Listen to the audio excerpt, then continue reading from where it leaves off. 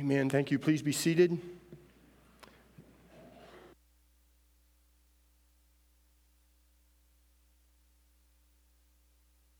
You would go ahead and turn in your scriptures to James chapter 1, if you have your Bibles with you, or click on your phones or whatever device you may have that can do that for you. We will get to the passage here in just a few minutes.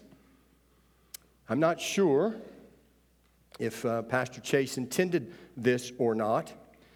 As I was thinking about preaching in James and the series that's coming before you over the next 4 or 5 weeks, and I thought this is a good way to pause from the book of Romans that Pastor Chase has been taking us through. We've come up to the end of chapter 11, and many consider James to be the most practical book in the New Testament.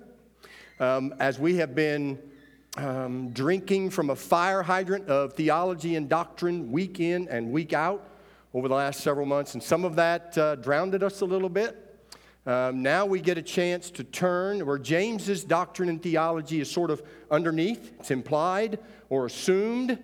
He does not teach it in the same sort of way that Paul teaches it. And so I think it's a marvelous way for this book that's often known as the Proverbs of the New Testament. To oversimplify it, James is providing the believer with wisdom for everyday Christian life. And when we return to Romans, we will pick up in Romans chapter 12, where Paul will appeal to us, therefore, brothers, by the mercies of God, to present our bodies as living sacrifices, holy and acceptable to God. And this is our spiritual worship.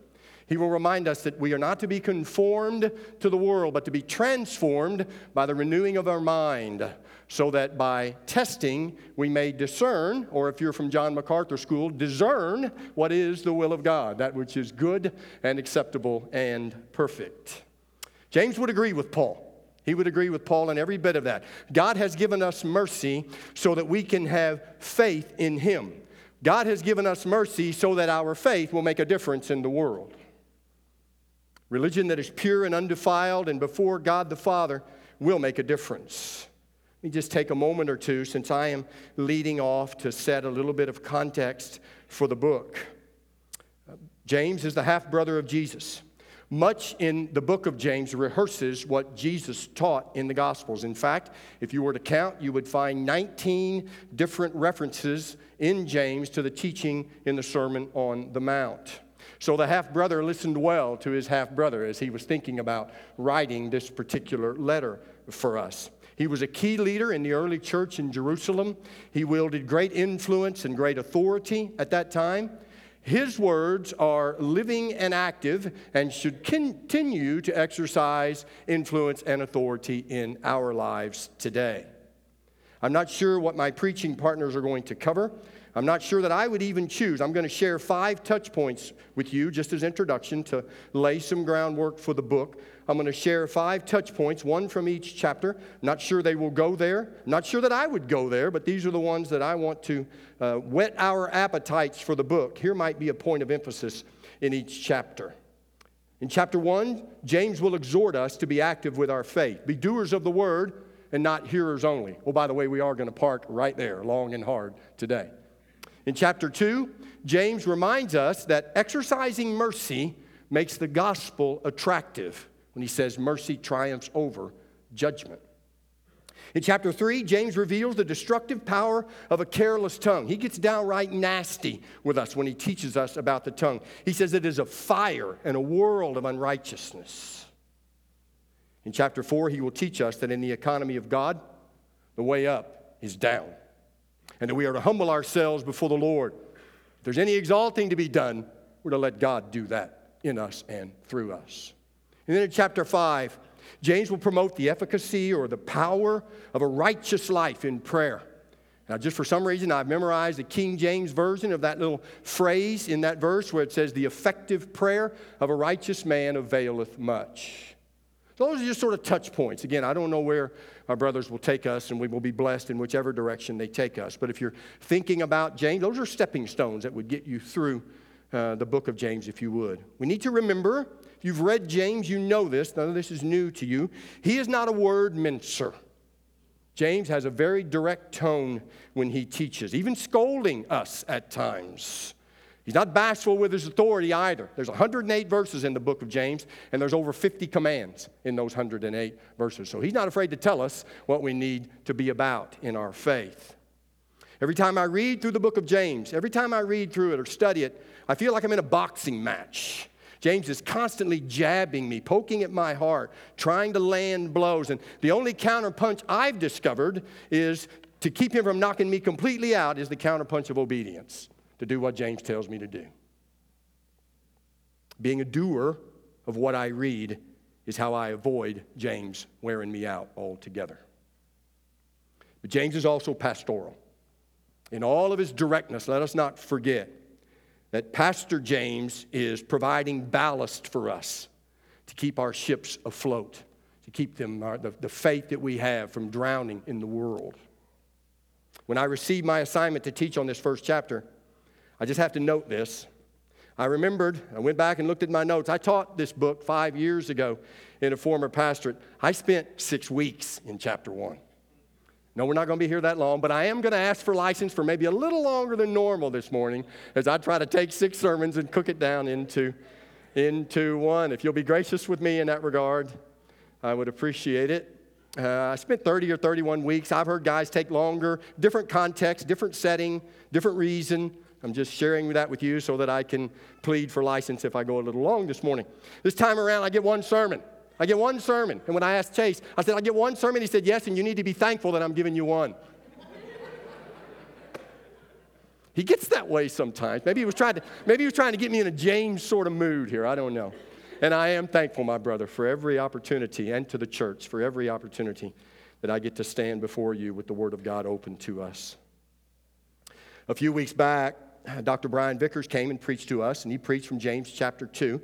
And he noted, though, as he was setting that up, that verse 22 in chapter 1 is probably the theme of James' whole letter, where he says, be doers of the word and not hearers only.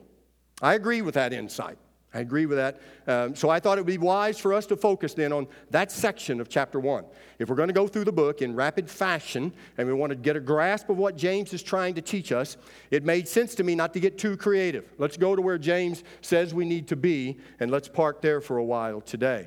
We're going to read verses 19 through 27 in just a moment. Now, I'm going to mention all 3 of those parts, but primarily we're going to be in verses 22 through verse 25. Working from that paragraph, I get this title, Using Your Faith to Make a Difference. It's my shorthand for what James would have us to do when he talks about dead faith in chapter 2, and then he talks about faith that is active is a faith that is alive. I just sort of transpose that and paraphrase it. What James wants us to do is that if you have real faith, use your faith to make a difference for the glory of God and for the good of people, to show how we love Jesus and help others love Jesus. You can either use your scriptures now or look up on the screen and read the passage with me. We're in James chapter 1. James 1, if you're not quite sure where that's at, I should have told you sooner, it's stuck between Hebrews and 1 Peter. It's towards the back of the New Testament. James chapter 1, we're going to look at verse 19 through 27. Know this, my beloved brothers, let every person be quick to hear, slow to speak, and slow to anger. For the anger of man does not produce the righteousness of God. Therefore, put away all filthiness and rampant wickedness, and receive with meekness the implanted word which is able to save your souls. 22. But be doers of the word and not hearers only, deceiving yourselves. For if anyone is a hearer of the word and not a doer, he is like a man who looks intently at his natural face in a mirror. For he looks at himself and he goes away and at once forgets what he looks like. But the one who looks into the perfect law, the law of liberty, and perseveres, being no hearer who forgets, but a doer who acts, he will be blessed in his doing. If anyone thinks he is religious and does not bridle his tongue, but deceives his heart, this person's religion is worthless. Religion that is pure and undefiled before God the Father is this: to visit orphans and widows in their affliction, and to keep oneself unstained from the world. May the Lord bless the reading and teaching of his word this morning. I want to note for us in verse 21, James exhorts us to submit ourselves, receive it with meekly, submit ourselves under the authority of God's word. drawing that then into verse 22 and 25, it's clear that James wants us to do something with his word. So right away, we see in verse 22 a call to action. Don't just receive it, James is saying. Be doers of the word and not hearers only. I think that's part of what it means to receive it with meekness, by the way. Three things stand out for me in verse 22. First, we see a command to obey. I'm treating doing as an act of obedience. Obeying is the act of doing. Sometimes doing is mental or intellectual. Psalm 1 verse 2, on God's law, a blessed man will meditate day and night. Though meditating may appear to be inactive, it is not. It is doing something that invites the approval of God. Most often we interpret doing, though, more actively. Most often when we think about doing, we're thinking about someone in some sort of physical activity. Let's say I'm in my basement. I call that my hobbit hole. In a hole in the ground, there lived a yokum. I'm reading Scripture, and I'm pausing to meditate on a passage I just read. Sounds pious, doesn't it? Really does. It really does. I do that, though, once in a while. Meditate over what I read. If Debbie comes down to talk to me, it may appear that I'm not doing anything. But if I'm down vacuuming up my hobbit hole and cleaning it up, she hears that noise, and it's more noticeable to her that I am doing something. If God wants me to meditate on His Word, though, the doing is tied to that. My obedience is to meditate. I don't want to belabor the point, but I want us to grasp, when we think about doing in James, he is saying, you read something that God expects you to do, obey it. James gives us first a command to obey, and then he gives us the object. What are we supposed to obey? Be doers of the word. Be doers of the word. Just to be clear, the context helps us understand that James is referring to the word of God. In verse 18, he refers to it this way. This is the word of truth, which is the means by which God brings forth unbelievers out of unbelief or lostness. In verse 21, he said it is the implanted word which is able to save our souls. I think that's more of a reference to keeping us or preserving us. By staying in the word and doing the word that God has implanted in us, we're able to persevere in our faith. In verse 25, I'm going to argue that the perfect law of liberty is a reference to God's living word, that is the gospel, which is made perfect and fulfilled in Jesus Christ. All of these are references to the word of God. So we have a command to obey, an object for our obedience, and a practice to avoid. Do not be hearers only. James exhorts us. Don't just sit down with your Bible and read it, check it off that you read it, and get up and walk away. Do something with what you have read. So we have a command to obey. We have an object. What are we supposed to be obeying? We're supposed to be obeying the word of God. The target for our obedience is God's word. And we have a practice to avoid. Now, many of you have been taught, I was taught this way, that every time I read the Bible, I should come away with some sort of application. Every time I read the Bible, I need to do something with what I just read. That's not a bad counsel. It's not bad counsel. But I don't think James is making that particular argument in this passage. But he is close to making that particular argument in this passage. Because our tendency is otherwise. Our tendency is to read, look into the mirror, and walk away and do nothing, and just to forget it. To receive the word with meekness means that we are hearing or reading with the intention of doing or obeying. Our call to action in verse 22 is to be doers of the word. That brings life to our faith. It makes it useful. Next, we see this action contrasted with the dangers of inaction. Be doers, not hearers only, which leads to self-deceit.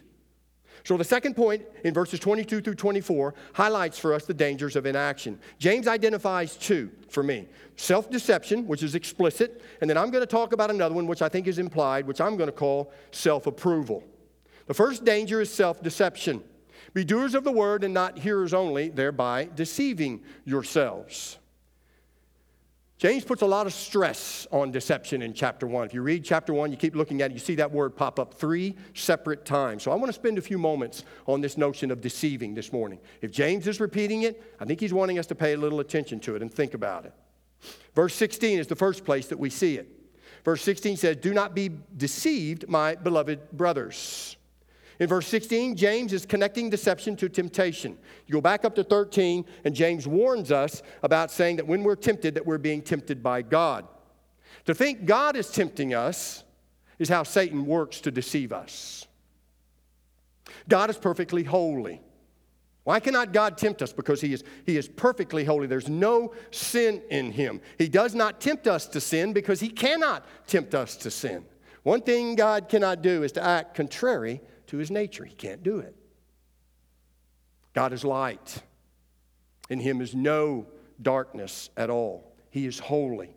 He is perfect, and He is pure. There is no sin in God. So when we get to verse 17, James tells us every good and perfect gift comes from above. Don't be deceived, my beloved brothers, about what's going on with you. Only good and perfect gifts come from God. So if we see temptation coming from the Lord, then we are missing His goodness, and we are forgetting that God is always for His children. He is never against His children. Satan used this very ruse against Eve in the garden. Did God really say? Is God really for you? He deceived her then that way into eating the forbidden fruit. In verse 16, deception is connected to temptation. In verse 22, we see it again. We read this just a second ago. Be doers of the word and not hearers only, deceiving yourselves. Verse 22 connects deception to inaction. Hearing God's word but not doing anything with what we hear is simply a form of deception. Let me illustrate. I called Jeremy yesterday to get some help on preparing the slides. He started out razzing me, mumbling something about, we have systems and processes for that kind of stuff. I wonder where he gets that. But then once he got past that and we giggled, of course he helped me. What you're seeing is what Jeremy has done. I'm very grateful for him. Here's the point. I can watch Jeremy make slides on that software back there or from his laptop over and over and over again and yet never do it myself. I am deceiving myself then about my software skills if I think I'm capable of doing that on my own. But I can't. Unless I practice doing what Jeremy has done, I will never be able to manage the systems and the processes of making slides at Oak Park.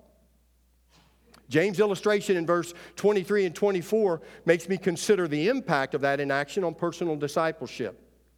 Look with me again in 23. For if anyone is a hearer of the word, he's writing to believers. If anyone is a hearer of the word and not a doer, he is like a man who looks intently at his natural face in a mirror.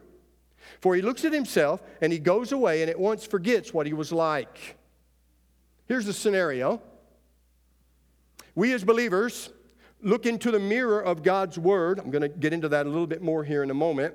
We see something that needs attention in our lives and we walk away and we do not act on what we saw.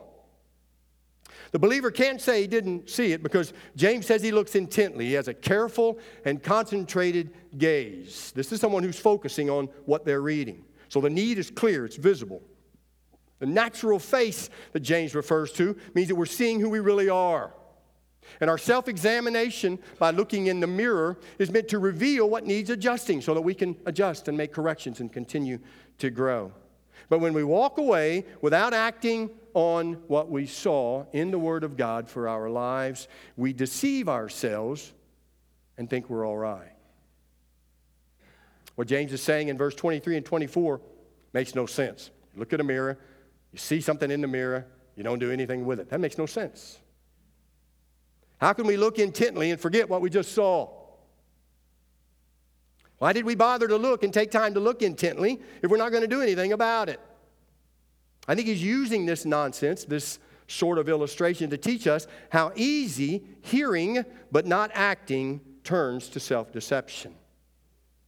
And in the arena of personal discipleship, when we fail to act on what we see, we're saying, in effect, we're okay. We're better off than the Word of God actually says that we are. James makes one more reference to deception in chapter 1 in verse 26. If anyone thinks he is religious and does not bridle his tongue, but deceives his heart, this person's religion is worthless. Here, James is tying deception to how we practice our religion. What we say or what we think about our religion is of no use to orphans and widows in their time of affliction. What we do with our religion to relieve that affliction is using our faith to make a difference. I'm grateful for the families at Oak Park that have adopted children, domestically and internationally. I'm grateful for families that take in foster children to show them the love of Christ in a gospel-influenced home. I'm grateful for an active ministry at Oak Park that keeps an eye on our seniors who are no longer able to come to the church. Those actions of doing God's word provide a picture of a pure religion, a religion that is making a difference. So the first danger is self-deception. It's explicit in the text.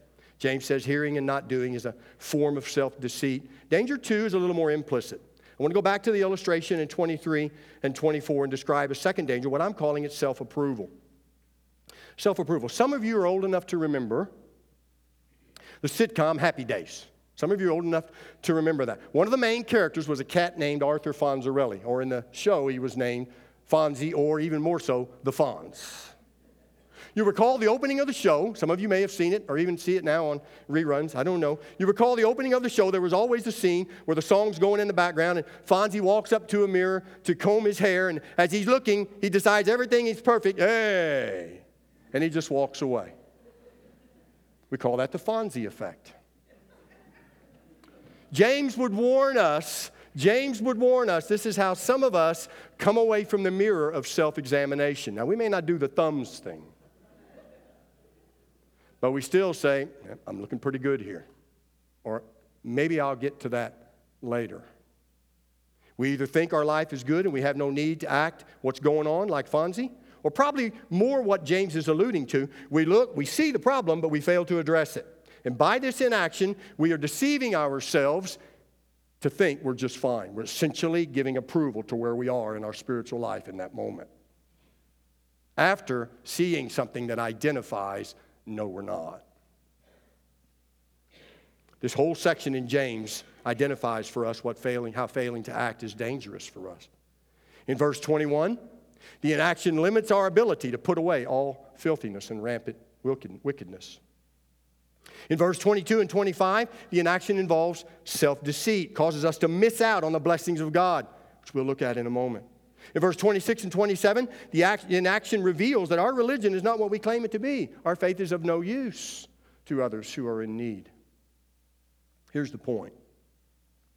To make God's word part of our lives, to place ourselves under the authority of it, to receive it with meekness with which James is referring to in an earlier verse. To let it bear fruit, we must be doers of the word and not hearers only.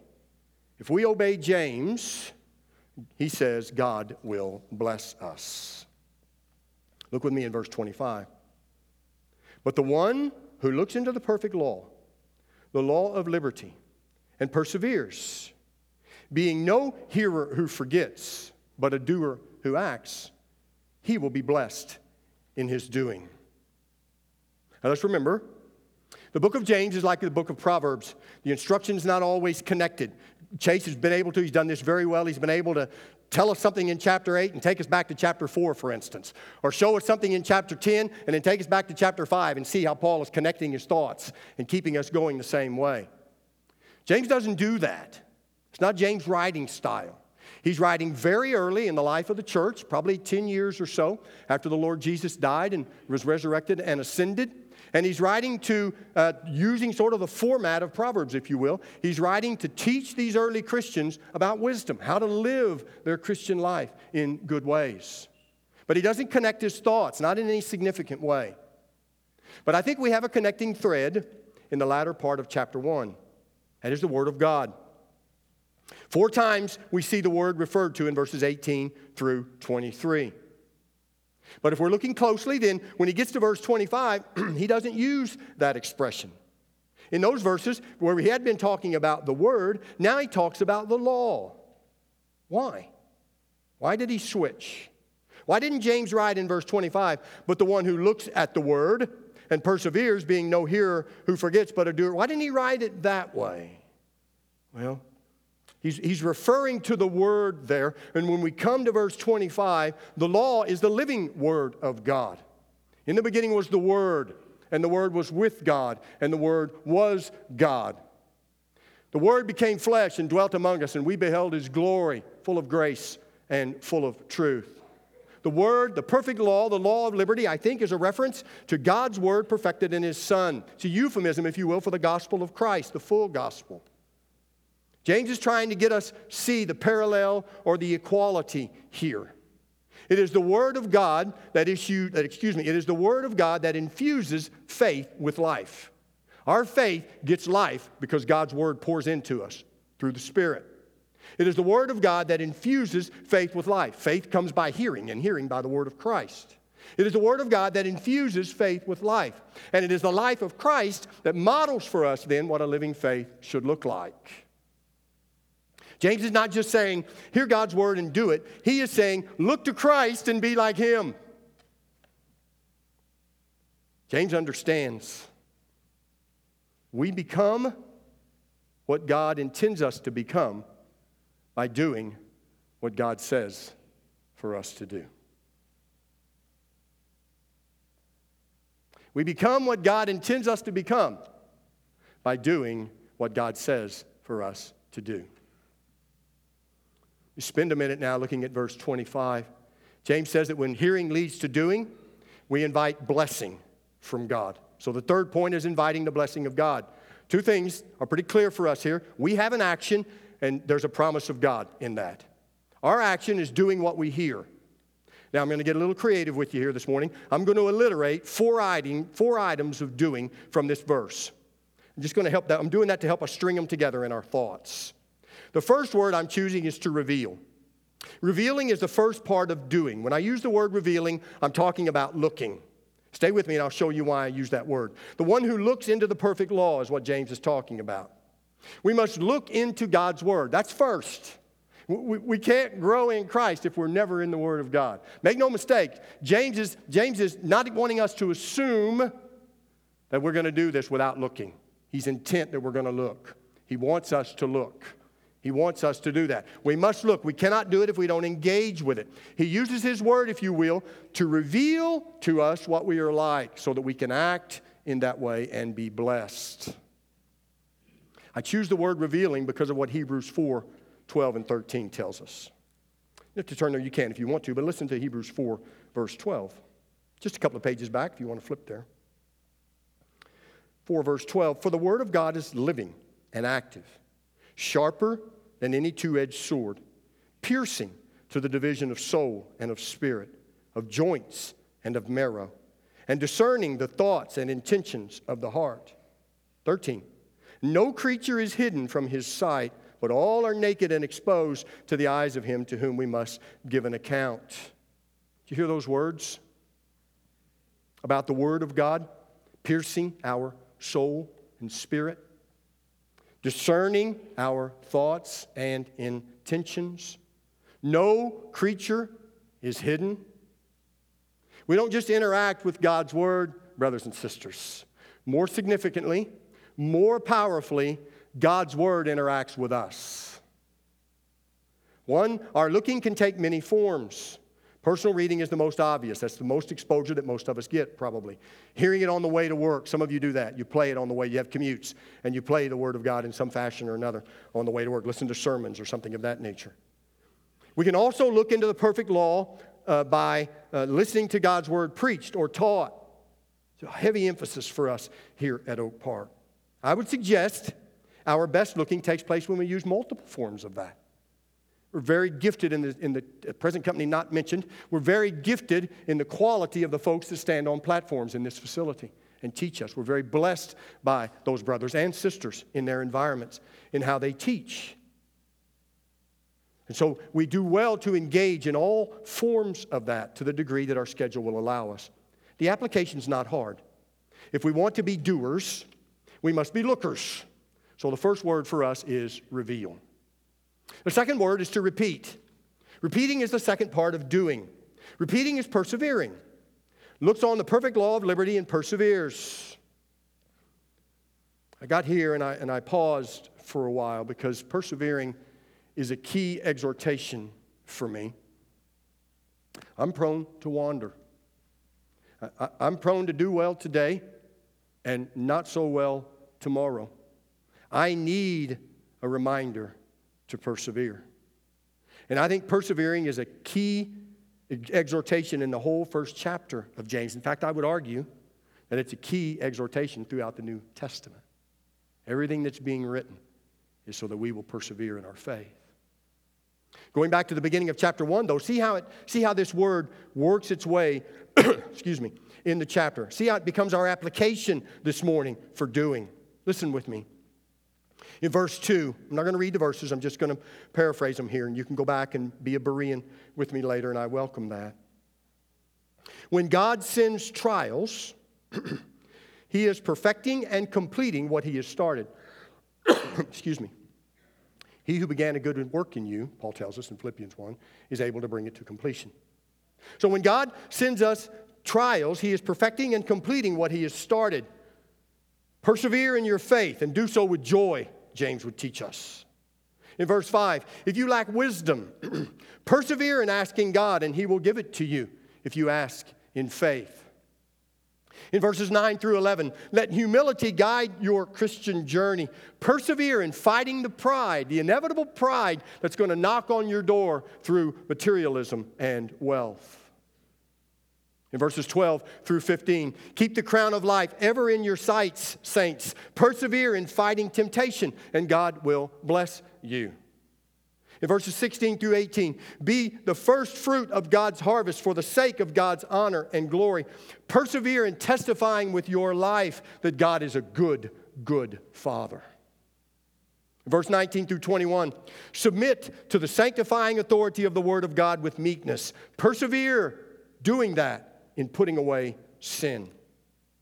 In verses 22 through 25, be a doer of the word. Persevere in looking into the gospel, the law, the perfect law of liberty, so that you will be like Christ.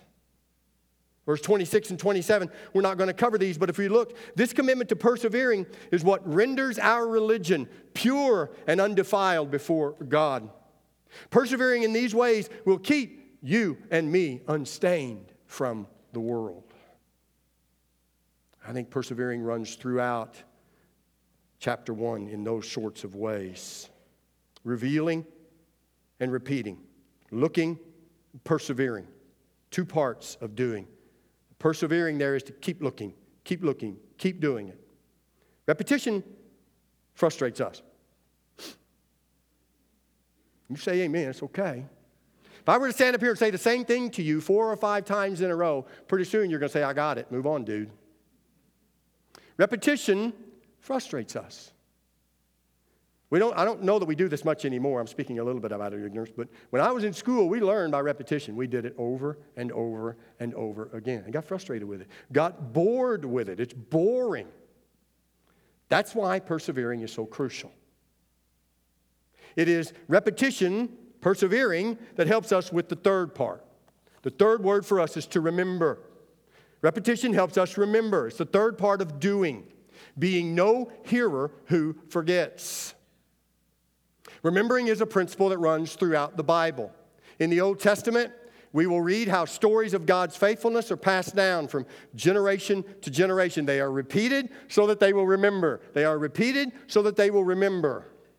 A couple of reasons for that. Back then, that's the only way you had history, was through an oral form, and that's still true in many third world countries where there's not certainly the Word of God written, but literacy in general is poor in other countries, so they do it orally. But maybe the more significant reason that history is repeated so much in the Old Testament is that each generation wants to make sure that the succeeding generation does not forget who God is and what He has done.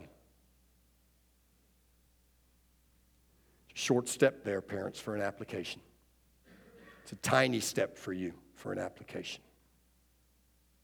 As God has worked in your life, drawn you to Himself by His mercy, given you faith to believe, continued to carry you through your ups and downs, your wandering, your good days and your not so good days. Tell your children. They're not expecting perfection from you. Tell them how the Lord of God gives you grace.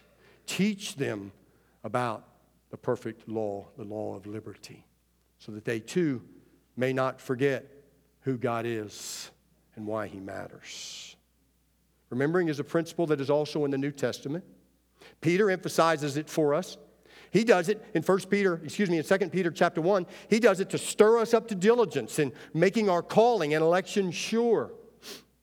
Remembering who God is and what He has done in Christ, when we remember, that should stir us up to obey. And guess what obedience does? Obedience is another fashion of building confidence in our faith.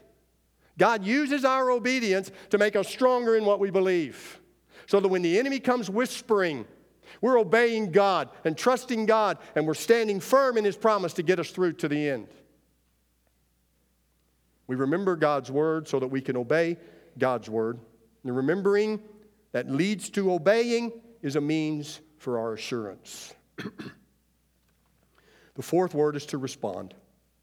Responding is part of doing. Be no hearer who forgets, but a doer who acts. Said a lot about doing. I don't know that there's much more to say about it. James is repeating here for emphasis. He's reminding us what he's trying to teach us. He's telling us essentially a useful faith is an active faith. And an active faith invites the blessing of God. That's what James wants us to get to in verse 25. He says it in chapter 1, verse 12 about the blessing of God. He says it here again in chapter 1, verse 25. Excuse me. A useful faith is an active faith, and an active faith invites the blessing of God. God's blessing is a form or a type of God's approval. You can almost interchange those words. I do not have any working knowledge of the original languages, but I know from my study and my reading that when we think about the blessing of God, in many ways we can say this is the approval of God, if you will. Think about it in your own life situation with your children. In the days where sons come to ask fathers-in-law for their daughter's hand, I give you my blessing. I approve. It's the same sort of principle for us. What greater gift, brothers and sisters, what greater gift can we as a child of God receive from the Heavenly Father and His blessing?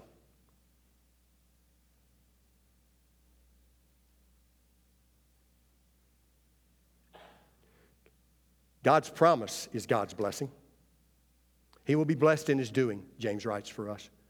The person, the man or woman who looks into the perfect law, the law of liberty, and perseveres in doing that, being no hearer who forgets, but a doer who acts, he will be blessed in his doing. What sort of blessing is James referring to? He doesn't quantify it because that would confuse us. Sometimes, maybe often in our environment, in our demographic, in this church, and in America more generally, maybe often God blesses us in tangible ways. He blesses us materially. He blesses us with multiple children. He blesses us with good health. But we can get ourselves in trouble theologically and doctrinally and even practically. We can begin to get ourselves in trouble by focusing on God's blessing only when we can see it or count it or touch it. Instead, remember where James was influenced. He was a half-brother of the Christ. He refers frequently to Jesus preaching on the Sermon on the Mount, frequently, and other places in the Gospels that are worked into James's book. So we look back to the Gospels, and I think we get a deeper sense of what it means, a clearer sense, a more appropriate sense of what it means to be blessed by God. Turn to Matthew 5 with me if you have your scriptures. I want to show you this. I think we get a deeper sense. What does it mean to be blessed by God? Does it mean that I'm going to have plenty of money? I'm going to be able to pay all my bills? Does it mean I'm going to have lots of children if that's my desire? Does it mean my health is always going to be good? It might mean those things. The common grace of God bestows those things on a lot of people who aren't believers. But I think Jesus would have us turn our attention a little bit different when we think about blessing, especially in the context that James is giving it to us here in verse 25. Listen to the Beatitudes, beginning at verse 3. Blessed are the poor in spirit, for theirs is the kingdom of heaven. Blessed are those who mourn, for they shall be comforted. Blessed are the meek, for they shall inherit the earth. Blessed are those who hunger and thirst for righteousness, for they shall be satisfied. Blessed are the merciful, for they shall receive mercy. Blessed are the pure in heart, for they shall see God. Blessed are the peacemakers, for they shall be called sons of God. Blessed are those who are persecuted for righteousness' sake, for theirs is the kingdom of heaven. 11. Blessed are you when others revile you and persecute you and utter all kinds of evil against you falsely on my account. Closing words of this, at least as it's captured for us in our Bibles. Rejoice and be glad, all of you who are blessed in these ways. Rejoice and be glad, for your reward is great in heaven, for so they persecuted the prophets who were before you. Excuse me. All of God's promises find their ultimate experience in heaven.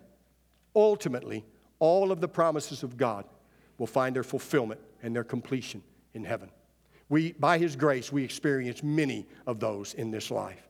But ultimately, the blessings that James is writing about is the promise of eternal life with God in heaven. Jesus says, rejoice and be glad when they're slandering you and persecuting you and even killing those who are followers of Christ. Rejoice and be glad, for your reward in heaven is great. I believe this is James' point when he talks to us about blessing in verse 25. His teaching is so reflective of Jesus' Sermon on the Mount. I think we're on solid ground if we go there to get a sense of blessing or approval in his context. Listen to me. James is not naive about our desires for peace and prosperity in this life. The Jews who left Judaism to convert to Christianity understood what it meant to be isolated and left alone. James is not naive about the realities of what they would give up. But like his half-brother, he just knows what's better. He knows what blessings matter more. We spent our time this morning remembering that hearing is not enough. We need to do something with what we hear. Some of you in here this morning are not followers of Christ. You're hearing this and you're not quite sure what to do with all of it. How am I a doer of what I hear this morning? For those who are not followers of Christ, the only way for you to do is to do what Jesus said when they asked him, what works must I do to enter into heaven? Jesus said, repent and believe in the gospel. That is the work for you this morning. That is the doing for you. That is the act of obedience for you this morning if you feel that God is tugging on your heart. Perhaps you've been coming for several weeks and Pastor Chase has been teaching you very, very critical, deep matters of doctrine and theology. And you've wrestled with those in your mind, but every week he's been careful to make sure that he ties that into an understanding of what it means to receive the mercy of God and to walk by that mercy in his blessing and in his salvation.